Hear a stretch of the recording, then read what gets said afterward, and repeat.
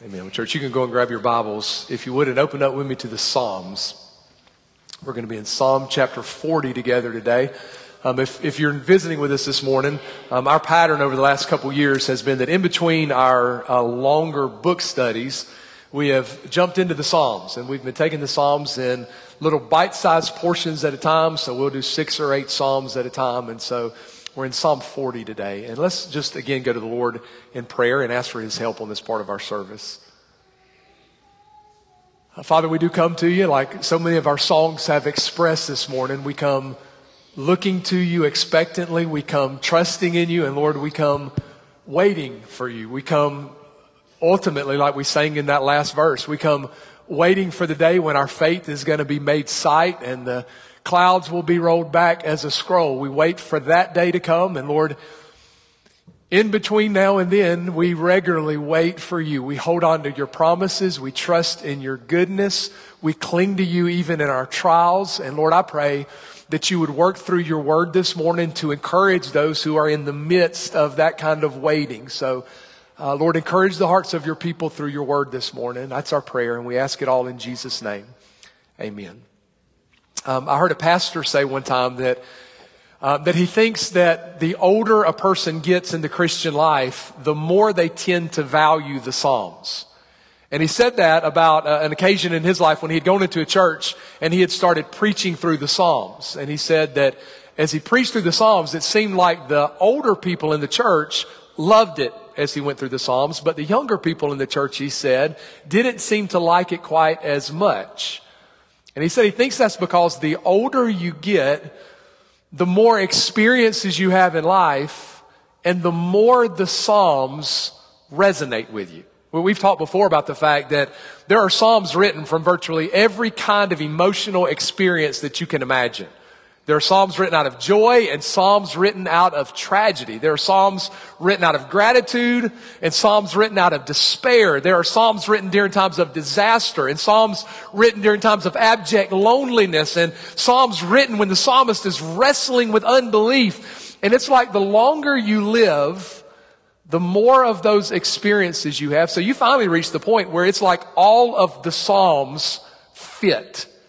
You've experienced all of the different things that you find the psalmist talking about. It's one of the things I mention just about every time is the Psalms are a gift to us because the Psalms give voice to our prayers. The Psalms show us how to pour out our hearts to God from every situation that you can imagine. So if you're here and you're struggling with sin in your life and you're trying to figure out how to wrestle with it before God, the Psalms show you how to do that. If you're going through a trial in your life and you're not sure if it's ever going to end and you're wondering if God even hears you when you cry out to Him, the Psalms show you how to pray in moments like that. Listen to David Pallison's description of the Psalms. He said, "The Psalms have always been favorites of God's people because they express honest human experience and emotion in the context of faith. In the Psalms, you meet God where you are." I like that quote. In the Psalms, you meet God. You learn to commune with God. You learn to pray to God wherever you are. And the Psalm that we're going to be looking at this morning will probably be familiar to most of you. Psalm 40 is that psalm that starts with David talking about being in this miry pit. And the Lord hears his cry and plucks him out of the pit and sets his feet on solid ground. But most of the time when Psalm 40 is read, that's the only part of it that's read. So if you're familiar with Psalm 40, it will likely be just the first 3 or 5 verses of this psalm that you've heard read or that you have heard preached on. But the interesting thing is that the longer the psalm goes, the more the tone of it changes. So if you just read the first 3 verses of Psalm 40, you would think it is purely a psalm of celebration. David is thanking God for the deliverance that He's provided in his life. But as you keep reading, this psalm of celebration actually turns into a psalm of lament. And what makes it interesting is it goes in the opposite direction of most psalms. So there are other psalms that combine lament and thanksgiving. But usually it starts with the lament. It starts with the psalmist in agony, and he pours his heart out to God, and God brings some kind of resolution. And after the lament, it then ends with thanksgiving. But Psalm 40 actually works in the opposite direction. It begins with the thanksgiving and then moves into lament. And the reason for that, we'll see in just a second, is that David is actually writing this psalm in the middle of a deep trial. Just so you see that. If your Bible's already open to Psalm 40, look down at it. Notice how David describes his current situation. Go down to verse 11. David says, "Do not withhold your tender mercies from me, O Lord. Let your loving kindness and your truth continually preserve me. For innumerable," this is where he is in the moment, "for innumerable evils have surrounded me. My iniquities have overtaken me so that I'm not able to look up. They're more than the hairs of my head. Therefore my heart fails me. Be pleased, O Lord, to deliver me. O Lord, make haste to help me. Let them be ashamed and brought to mutual confusion who seek to destroy my life." So do you see where David is in the moment? David is actually in this part where he says his evils, the evils in his life, are more numerous than the hairs on his head. He is sinking in despair and he's swamped by his iniquities. And it's in the middle of that you get the first 3 verses of this psalm. So in the middle of this trial, David begins the psalm by recounting this episode when God had delivered him in the past. Now think about why he's doing that. Why in the middle of this trial does David begin by reminding himself of how God had rescued him from this prior pit that he had found himself in? You see what David's doing, right? David is doing this to encourage his soul to keep trusting in the Lord in the moment. So one of the most helpful things you and I can do in our lives when we find ourselves in a trial, facing some deep pit, is to recount the episodes of God's faithfulness from prior in our lives. It's those memories of God's faithfulness before that encourage us to keep trusting in the Lord and to keep praising the Lord in the current trial. Okay, so that's the layout of this psalm. So with all of that said, let's just read it together. We're going to read it in its entirety. So Psalm 40, beginning in verse 1, and try to get the flow of it, how it transfers, how it changes from celebration to lament as it moves. Verse 1, "I waited patiently for the Lord, and he inclined to me and heard my cry. He also brought me out of a horrible pit, out of the miry clay, and set my feet upon a rock, and established my steps. He has put a new song in my mouth, praise to our God. Many will see it and fear and will trust in the Lord. Blessed is that man who makes the Lord his trust and does not respect the proud, nor such as turn aside to lies. Many, O Lord my God, are your wonderful works which you have done, and your thoughts toward us cannot be recounted to you in order. If I would declare and speak of them, they're more than can be numbered. Sacrifice and offering you did not desire. My ears you have opened. Burnt offering and sin offering you did not require. And then I said, behold, I come. In the scroll of the book it's written of me. I delight to do your will, O my God, and your law is within my heart. I have proclaimed the good news of righteousness in the great assembly. Indeed, I do not restrain my lips. O Lord, you yourself know. I've not hidden your righteousness within my heart. I've declared your faithfulness and your salvation. I've not concealed your loving kindness and your truth from the great assembly. Do not withhold your tender mercies from me, O Lord. Let your loving kindness and your truth continually preserve me, for innumerable evils have surrounded me. My iniquities have overtaken me so that I'm not able to look up. They're more than the hairs of my head. Therefore my heart fails me. Be pleased, O Lord, to deliver me. O Lord, make haste to help me. Let them be ashamed and brought to mutual confusion who seek to destroy my life. Let them be driven backward and brought to dishonor who wish me evil. Let them be confounded because of their shame, who say to me, aha, aha. Let all those who seek you rejoice and be glad in you. Let such as love your salvation say continually, the Lord be magnified. But I am poor and needy, yet the Lord thinks upon me. You are my help and my deliverer.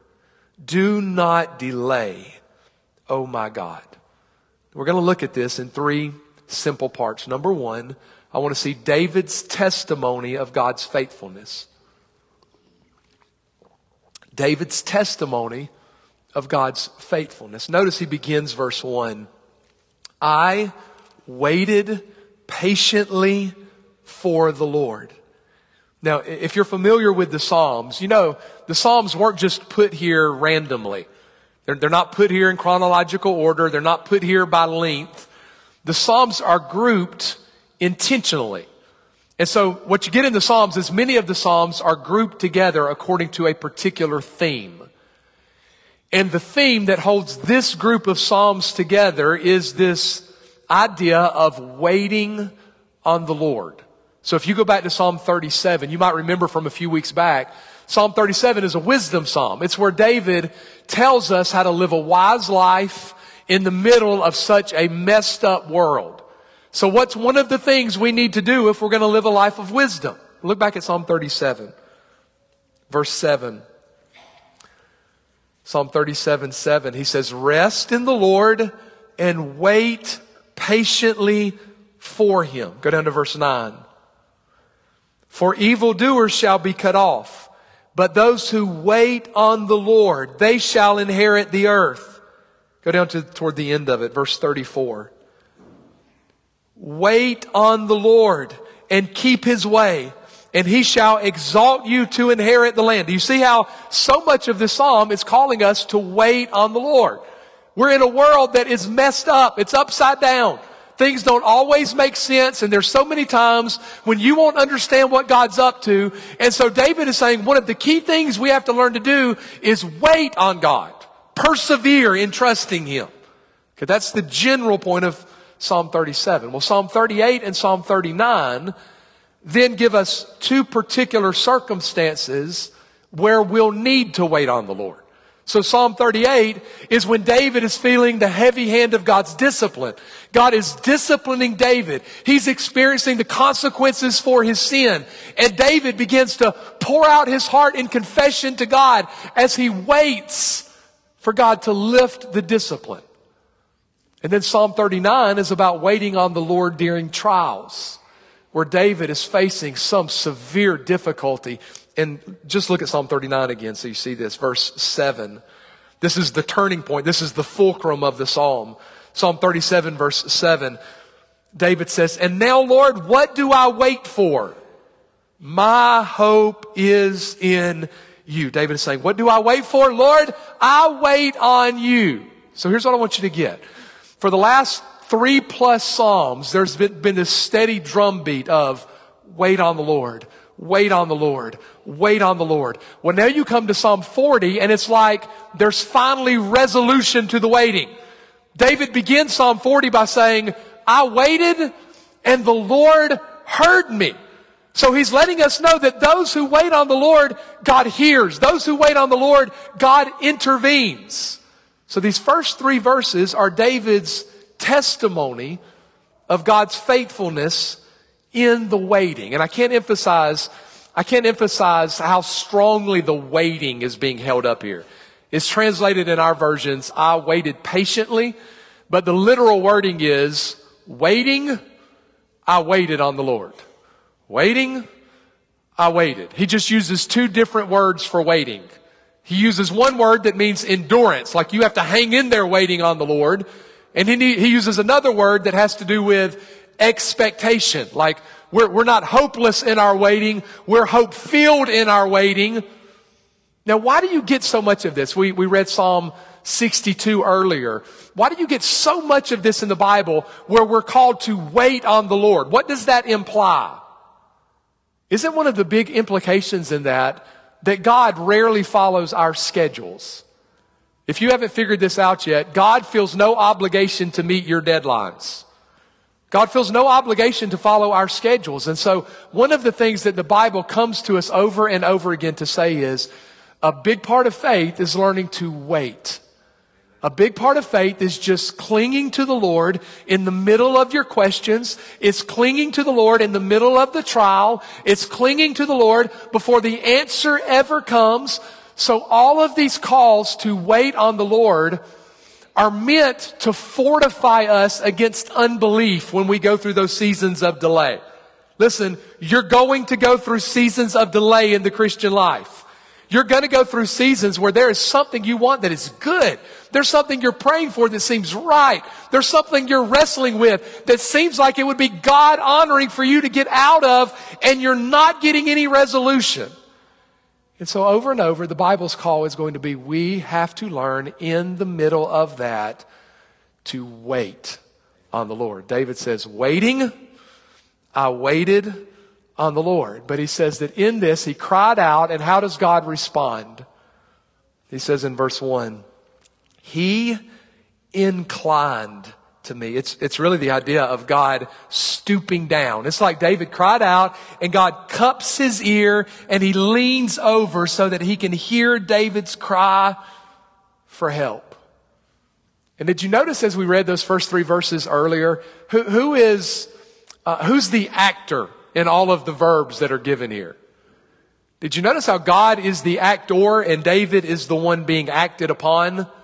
God inclined his ear. God heard David's cry. God plucked David up out of the pit. God set David's feet on the rock. God established David's steps. God put a new song in David's heart. Who's the one doing all of this? God is. David didn't climb his way out of this pit. God intervened and rescued him from the pit. And this whole thing is there's lots of things you could apply it to, but it is such a wonderful picture of salvation. If you're a Christian, this is where you were. And if you're not, this is where you are. Our life could be described as we were in the pit. We were in the miry clay. Now, the sad part is we sang it earlier. I once was lost in darkest night and thought I knew the way. The sin that promised joy and life had led me to the grave. The sad part is not only were we stuck in the muck and mire of our sin, but there was part of us back then that actually loved it. We were clinging to the very sin that was killing us. When God reached down and he pulled us out of that. And David says, he set my feet on a rock. So David goes from absolute despair and absolute uncertainty to his feet being set. There's security now. And David says, and the Lord put a new song in my mouth. I can't read Psalm 40. Those of you who have read The Pilgrim's Progress will relate to this. I can't read Psalm 40 without thinking of the picture that Bunyan paints in the early chapters of Pilgrim's Progress, because he draws straight on this scene in those early chapters.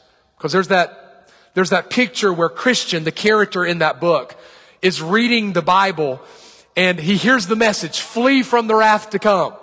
And he suddenly feels this burden on his back. It's Bunyan's picture of the weight of his sin and his guilt. And so Christian, with the burden on his back and the call to flee from wrath, takes off running for the wicket gate. That's the picture of the gate of salvation. But do you remember what happens to him as he's running? He's running along, running for the wicket gate, and he falls into the slough of despond. He falls into this swamp. And he's got such a heavy burden on his back that he can't get out of the bog. He is stuck in this muck and mire, and he can't crawl his way out of it until finally Bunyan says that one comes along whose name is help. And he reaches out and he grabs him by the hand and he pulls him out of the mire and he sets his feet on solid ground. That's Bunyan using Psalm 40 to describe what God has done in saving us. And it could be that you're here this morning and maybe for the first time in your life in recent days, you have felt the burden that Bunyan describes. It's amazing that you and I have the ability, even though our sin debt is great, we have the ability to go through most of our life not even aware that the weight is there, as if we're running free. And it could be that God in His grace has opened your eyes so that you've begun to feel the weight of your sin.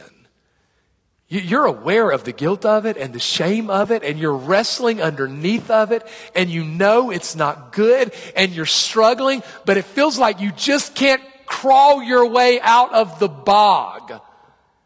Well, what David is saying here, what Bunyan is painting, the picture he's painting in that book, is that there is a Savior who will reach out His hand and who will pull you out of the mire. You can't climb your way out. But there's a Savior who can rescue you because He came down into the mire for us. He took on His own shoulders the weight and the burden of our sin so that we don't have to bear it. And in Him there's rescue. So the psalmist says, and I don't want to pass by this without emphasizing how bad his condition was. Notice he calls it that he was in a horrible pit. You see that word horrible? The Hebrew word behind that really is the idea of like noisy or roaring. It's a word that's often used in the Bible to describe waves that are crashing in. So maybe the best way to imagine it is, imagine David saying it's like he is in a pit right at the coastline. And the tide has now started coming in. So this pit that was already pretty desperate now has water rushing into it. And he describes it as being in miry clay. It's like he's in quicksand. Have you ever been in the sort of mud where the more you move around, the deeper in it you sink? Probably the best picture of this in the Bible is the life of Jeremiah. You remember, we'll actually get to this in 2 Kings in a few weeks. But there's eventually a king who comes to the throne in Judah named King Zedekiah. And Zedekiah does not like the prophet Jeremiah. So that he allows a group of men to take Jeremiah and they throw him into this old abandoned well, this cistern. And Jeremiah describes it as if he's just left to die. He's just sinking down in this mud and this muck and this mire. He's never going to climb his way out. Well, that's the position that David is describing. And of course, you understand, David's not describing a literal pit here. This is a metaphor, and he's describing this circumstance in his life where it was like he was in a pit. And I think it's probably good for us that we're not told exactly what the pit was. It's sort of like Paul's thorn in the flesh in 2 Corinthians, where we're not told what it was. Was it physical? Was it a person? Was it spiritual? We're not told, which means that we can fit all sorts of our own thorns in the flesh in that story. I think it's the same thing here. There's all sorts of pits that life leads you into. Isn't that right? There are all kinds of physical pits. You might have already been, or the day might come when you get diagnosed with some sort of debilitating disease. Or you might have some sort of accident that leaves you crippled. It might be a relational pit. You might go through a time where your marriage is struggling and it is dry and barren. You might have a child who rebels that leaves you absolutely crushed. You might go through a season of infertility, or it's been miscarriage after miscarriage, or it's some sort of personal pit where you are wrestling through horrible depression and you can't even define it. It doesn't even make sense to you. Or for some reason your financial situation comes crashing down in your life. There's every sort of pit you can imagine. And if you're young enough that you can't identify with any of that, get ready. It's coming. There's all sorts of pits. Well, David is in the middle, or is describing a time when he was in the middle of one of those pits and he cried out to the Lord and the Lord heard him. It's amazing when you think that David describes himself in the Psalm as he was poor and needy. Why in the world would the Lord listen to somebody who is poor and needy? Now, we have a tendency to listen to people who are rich and powerful because they can help us. But what in the world can I do for the Lord? And the answer is nothing. And yet, David says, he inclined his ear and he heard me and he plucked me out and he set my feet on solid ground, and he didn't stop there. What happened once David was plucked out? He says, he put a new song in my mouth. Praise to our God. Notice, David is pulled out of the pit, and where does his attention immediately turn? He's pulled out of the pit, and his attention immediately turns to God. David wants to make much of the God who rescued him. His attention does not stay on the pit. I emphasize that just to make the point. Christian, make sure that this is true of you when you share the story of your conversion. Because it is not unusual to hear Christians talk about their salvation, and they describe it almost as if they want us to admire the pit. They describe it almost as if they think we should be impressed by all the muck and mire that they had gotten themselves trapped in. But our goal as Christians is not to make much of the muck. It's to make much of the God who rescued us from the muck. And David says, this God who rescued me from the muck has put a new song in my mouth. The New Testament parallel to this would be Paul in Ephesians 5, saying that one of the results of being filled with the Spirit is what? We speak to one another in psalms and hymns and spiritual songs. Or Colossians 3, that the result of the word of Christ dwelling in us richly is we sing psalms and hymns and spiritual songs. Now, I wonder if you're the sort of Christian who says, you know what, I just don't sing. I wonder what you do with passages like this. Because did you notice how David doesn't say, he pulled me out of the pit and then he said, David, I really wish you would sing. David doesn't say, God pulled me out of the pit and then he said, it would be great if you would start singing now. David says, he pulled me out of the pit and he put a song in my mouth. Do you see how both of those are sovereign activities of God? The same God who sovereignly pulls you out of the pit sovereignly puts a song in your mouth, so that hearts that have been transformed by God can't help but sing to God. God ensures it. He ensures that those who have been rescued by Him have a song that's been put in their hearts. And David says, they'll sing a new song. It's like every time we experience God's help, we have new reasons to sing. So every time we experience God's goodness in our lives, we have fresh calls to sing anew to God. This is why Christians will never stop writing new worship songs. We're not supposed to. We never run out of new, fresh things to say about God. And this is why Christians continue to sing old songs as if they were brand new. Because we're not singing "It Is Well With My Soul" as if that were stale. Just since last time we sang "It Is Well With My Soul," I've had new sins that condemn me before God. Since last time we sang "It Is Well With My Soul," I can sing fresh my sins. Oh, the bliss of this glorious thought. My sins, just over the last 3 months since we sang that last. My sin, not in part but the whole, is nailed to the cross. Or we sang, "O Lord, my rock and my redeemer" earlier. And there's that verse in it that says, my song when enemies surround me. My hope when tides of sorrow rise. My joy when trials are abounding. Your faithfulness, my refuge in the night. Well, we haven't sung that song since September, I think. So over the last 4 months, have there been any occasion when trials have been abounding in your life?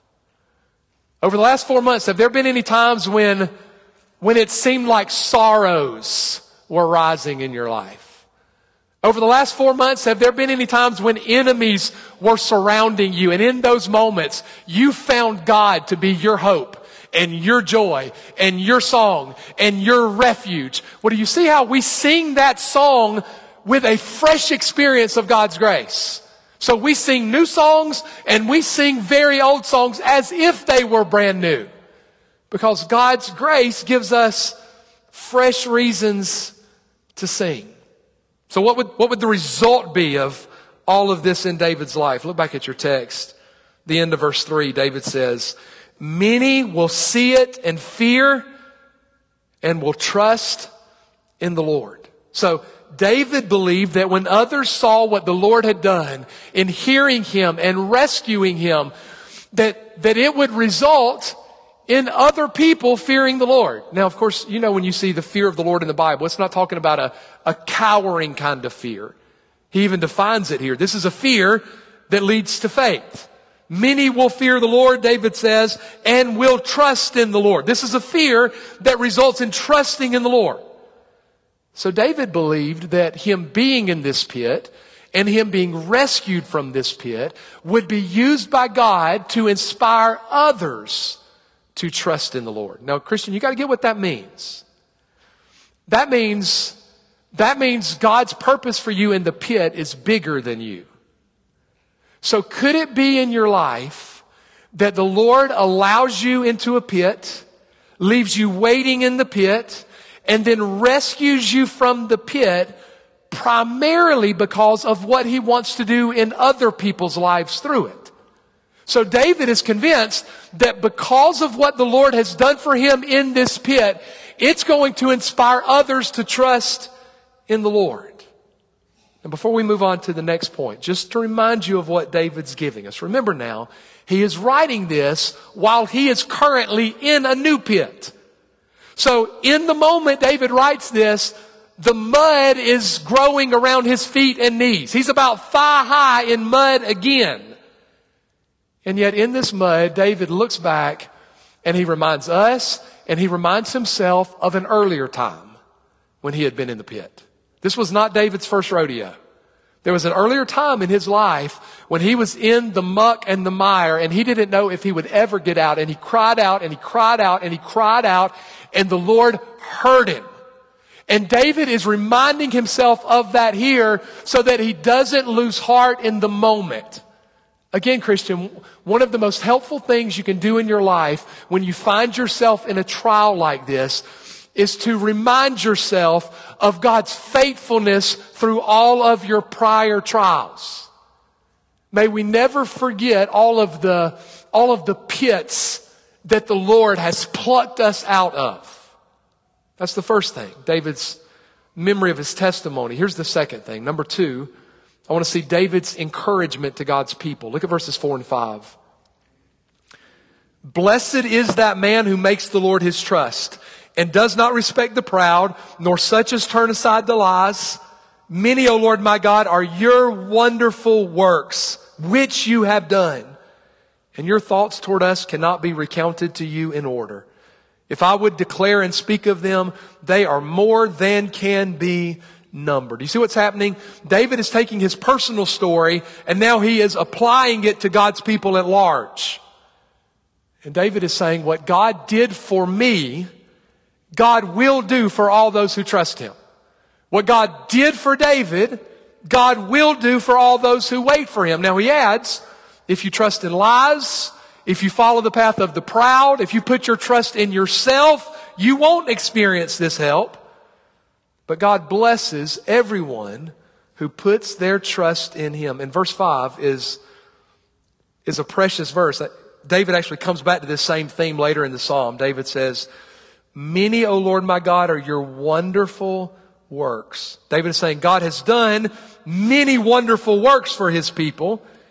But then David continues that God has gracious thoughts toward his people. So it's like David is pointing back and he's pointing forward. And David is saying, our lives as Christians are filled with God's wonderful works. God has helped us and acted toward us over and over again. Our past are filled with his wonderful works. So what is our future marked by?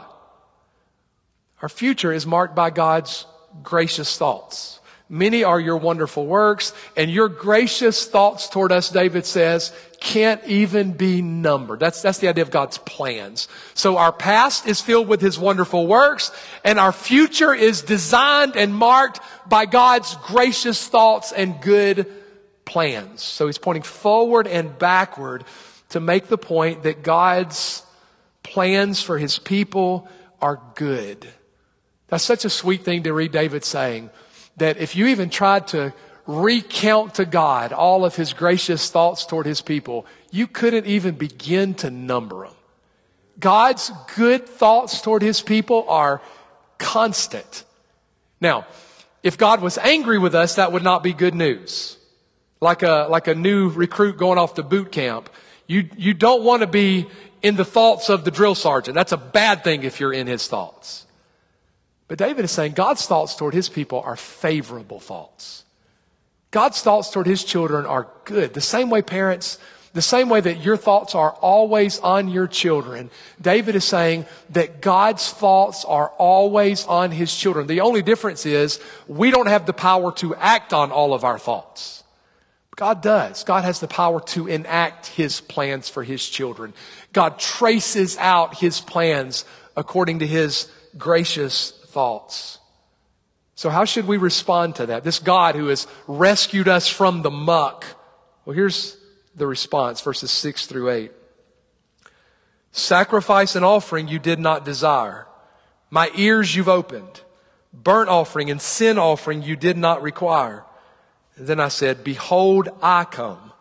In the scroll of the book it's written of me. I delight to do your will, O my God, and your law is within my heart. The point is that God doesn't want mere formalities. David uses all the different words, burnt offering and sacrifices, to sort of heap up all the different sacrifices that would be offered in the Old Testament temple. And David's point is, what God deserves from us after rescuing us from the pit is not a few religious rituals. Well, what does God deserve from us? Verse 7. Then I said, behold, I come. So what does God deserve and demand for rescuing us from the pit? Not a few religious routines. He demands our lives. Behold, David says, I come. This is the hymn saying, love so amazing, so divine demands my soul, my life, my all. That's what David is saying here. That love so amazing demands a fully consecrated life. These verses are the Old Testament version of Romans 12:1. I beseech you, therefore, brethren, by the mercies of God, present your bodies a living sacrifice. That's what David is saying. God doesn't desire us to throw a few offerings his way. He desires for us to come. The language, in fact, that he uses here is pulled right out of 1 Samuel 15. Do you remember the story of Saul in 1 Samuel, where Saul is willing to offer any sacrifice, but what is Saul not willing to do? He's not willing to actually obey God. So here's what Samuel says to Saul. Listen to 1 Samuel 15, verse 22. Samuel said, listen to the reflections that we just read in Psalm 40. Samuel said, has the Lord as great delight in burnt offerings and sacrifices as in obeying the voice of the Lord? Behold, to obey is better than sacrifice, and to heed than the fat of rams. Saul would put any animal out there on the altar. The problem is Saul wouldn't put himself on the altar. And David is saying that's what God requires. What God requires from us is, behold, I come. In fact, that middle line in verse 6, it seems out of place, but it's not, where David says, my ears you have opened.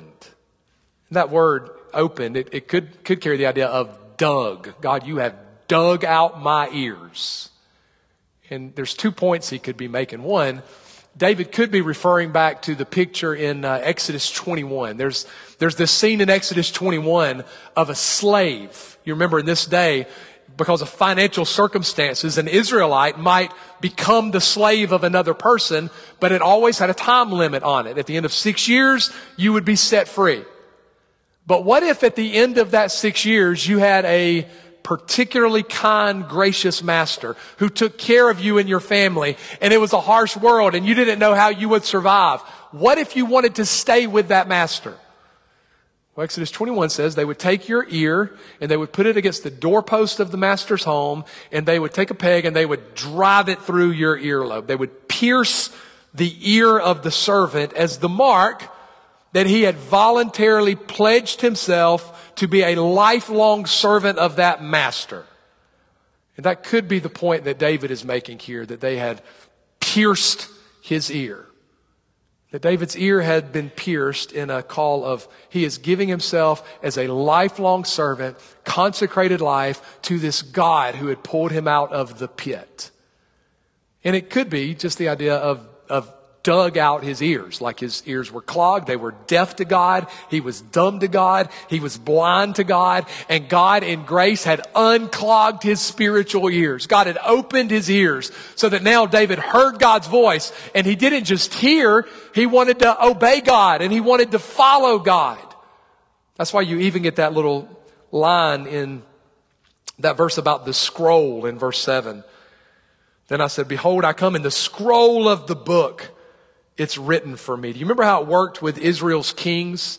Every king in Israel was supposed to write out his own copy, make his own scroll while he copied out God's law to Israel's kings. He was supposed to keep it with him.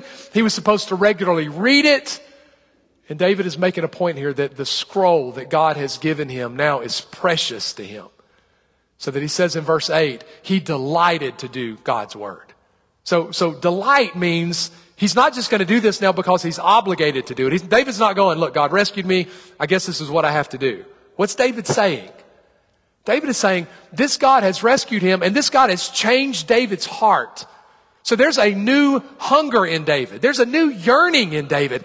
It's not just an external law. God's law has been internalized. So that David now hungers to live a life that honors this God who saved him. Let me add one more thing to verses 6 through 8. If those verses sound familiar to you, it might be because the writer of Hebrews says that Psalm 40 verses 6 through 8 is ultimately fulfilled in Jesus. So it's in Hebrews, I think it's Hebrews chapter 10. He quotes these verses and applies them to Jesus. He makes the point that if Jesus could have spoken to us from the manger, this is what Jesus would have said. He would have said, behold, sacrifices and offerings God doesn't desire. In other words, all of those goats and bulls and rams were not satiating God.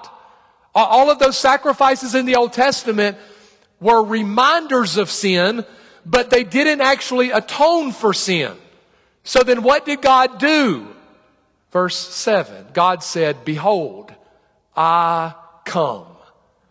So the writer of Hebrews says that this is the Lord talking to us. None of the sacrifices and none of the offerings would do the trick. So our God came to us and he took on flesh. And Jesus is the only one who ever lived who can rightly say, I delighted to do God's law. Jesus is the only one who's ever done that perfectly, who loved the law of the Lord and kept the law of the Lord. So he's the only one who could actually bear the sins of his people in a way that all of those bulls and goats never could. So Psalm 40, 6 through 8 ultimately points us forward to Jesus in verses 9 and 10. I have proclaimed the good news of righteousness in the great assembly. Indeed, I do not restrain my lips. O Lord, you yourself know. I've not hidden your righteousness within my heart. I've declared your faithfulness and your salvation. I've not concealed your loving kindness and truth from the great assembly. Do you see what this keeps leading to for David? He feels compelled to tell others what the Lord has done for him. He's going to tell this good news in the great assembly. He even lists out some of the attributes of God, God's righteousness and faithfulness and loving kindness and truth. He's not going to let this moment pass without publicly making it known what God has done for him. Okay, so this is David again emphasizing that he is going to declare what God has done. So David's reminding us here that it's good for us to do this. I mentioned earlier that we all have numerous pits that the Lord has faithfully walked with us through and delivered us from. And it's good for us when God rescues us from those pits to make it known publicly. It's so easy when we come through one trial for our minds to immediately focus on the next obstacle, right? We get out of one and we immediately start looking ahead at the next. But David's reminding us it's good in that moment to pause and take a minute to thank God, to make known what the Lord has done for us in that moment. And by the way, that's what we're doing in communion, right? When we celebrate communion as a church, that's us as a church, us as believers pausing to say, I was in this pit of my sin. I keep thinking of hymns this morning. I was sinking deep in sin, far from the peaceful shore. Very deeply stained in sin, sinking to rise no more. When the master of the sea heard my despairing cry. We were in the pit. We were lost in our sin. And through the death and resurrection of Jesus, He pulled us out of that. And in part, we eat and drink as believers to say thank you, as a public testimony that God has rescued us from that. And then here's the final thing. Number 3, I want to see David's plea for God's help. Verses 11 and 12. Do not withhold your tender mercies from me, O Lord. This is the lament part of it now. Let your loving kindness and your truth continually preserve me, for innumerable evils have surrounded me. My iniquities have overtaken me, so that I'm not able to look up. Now just pause. So how does David describe this current pit? David says there are innumerable evils and there are iniquities. So where's David looking? Well, he's saying there are problems out there. There's evils, but where else are there problems? Where are iniquities? In here. So David is saying we're facing this pit, that we're in a fallen world where we're going to run up against evil. And we're in this pit where we deal with despair because we have fallen hearts. And David is wrestling through this iniquity in his life. In fact, he goes on to describe it as if his heart is going to fail. David doesn't know if he can hold up under the pressure of his sin and this evil world. And so he says, verses 13 through 15. Be pleased, O Lord, to deliver me. O Lord, make haste to help me. Let them be ashamed and brought to mutual confusion who seek to destroy my life. Let them be driven backward and brought to dishonor who wish me evil. Let them be confounded because of their shame who say to me, aha, aha, he's being mocked. He has enemies who are pointing at David going, I told you God won't help you. I told you your faith won't work. And he's asking God to turn it back on his enemies. Then verse 16. Let all those who seek you rejoice and be glad in you. Let such as love your salvation say continually, the Lord be magnified. So he's praying that his enemies will be stopped. But on the other hand, David is praying that all those who seek the Lord will be blessed. That they'll rejoice and say, the Lord be magnified. So what David is hoping for here is he wants the praises of God's people to drown out the taunts of his enemies. This is one of the things that is so helpful and so important about corporate worship. Is I need to hear the praises of God's people drown out the taunts of the enemies. We hear the enemy plenty, but I need to hear God's people reminding me of who God is. I need to hear God's people saying together, let the Lord be magnified. That's what it's all about. And I need to hear that in my trials. I need to be reminded in my trials that the most important thing in this pit is that God be magnified. Christian, remember, you weren't just saved by God, you were saved for God. And so our hope in life is no matter where we are, no matter what pit we find ourselves in, that God would use us in a way in that pit so that He would be magnified in us. And if you can pray that in your trial, if you can make the primary prayer in your trial, Lord, be magnified. Lord, be magnified. If that is an unbelievably liberating thing to be able to pray in a pit. Because it reminds you, it is not about the circumstance. It is not about you. It is about what God chooses to do through you. David prays that he'll hear God's people with that declaration. And then he ends it. Verse 17. but I am poor and needy. Again, I have nothing to claim of God. I have no righteousness to lay before him. I'm poor and needy, yet the Lord thinks upon me. You are my help and my deliverer. Do not delay, oh my God. Now, I mentioned a reference earlier. Let me give you another one. Verses 16 of 13 through 17 in Psalm 40 is almost identical to Psalm 70. So don't turn there now, but you might want to write it down. Psalm 70 basically is Psalm 40, verses 13 through 17. And even though Psalm 70 comes later in the Psalter, it's generally believed that Psalm 70 was written before Psalm 40. Okay, Psalm 70 is written first. It's identical to these verses. So think about what that means. That means as David is praying to God and as David is lamenting before God, what does David do to help him pray? David begins quoting another psalm to help him pray in his trial. In other words, David begins to do the very thing that I've been saying we're supposed to do with the Psalms. David begins, in God's sovereign inspiration, he begins quoting another psalm to help him pour out his heart to God as he laments. Take that as a reminder that the Psalms are here for that. The Psalms are here to help us pray. If David used the Psalms to give shape to his prayers, we should do the same. The main difference between Psalm 70 and these verses in Psalm 40 is that one phrase in verse 17. The main difference is the one phrase. This doesn't appear in Psalm 70. Yet the Lord thinks upon me.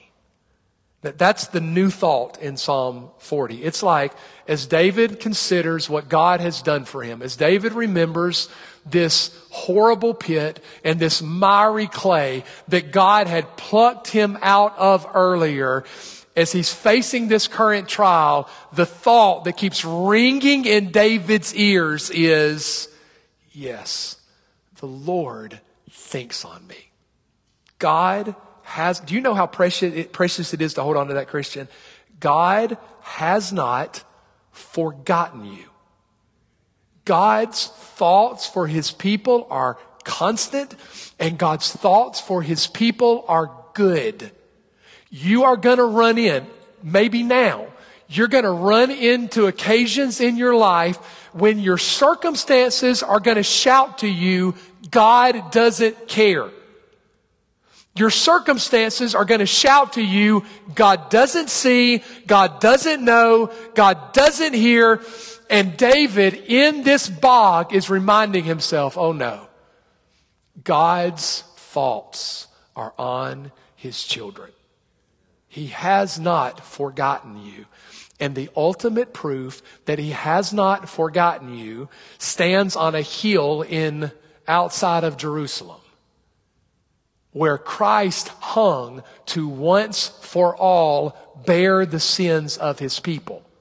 The stake has been nailed into the ground, giving proof positive of God's love for his people, of God's interminably good thoughts for his people, of God's commitment to his people. So Christian, maybe you need to take a few minutes this morning and do like David does in the beginning of this psalm and just let your mind go back and recount some of the episodes of God's faithfulness in your life. Do you have any pits that the Lord has rescued you from? I know one, if you're a believer, you have. He has pulled you out of the most miserable pit imaginable. Thank God for that, and let that be a standing testimony to you of God's faithfulness to you now. He has not forgotten you. So let's prepare our hearts to come to the Lord's table. I'm going to give you a few minutes to go to the Lord yourself in your seat. Make David's prayer your prayer. Maybe it's just the first few verses. And you need to take a minute and remember what it is that God has graciously plucked you out of. Or maybe you have been tempted to feel like you've been forgotten. And God's call through David is a reminder of the Lord's good, gracious thoughts that never leave his children. So thank the Lord for his grace. I'll let you pray in your seat and then I'll come close us.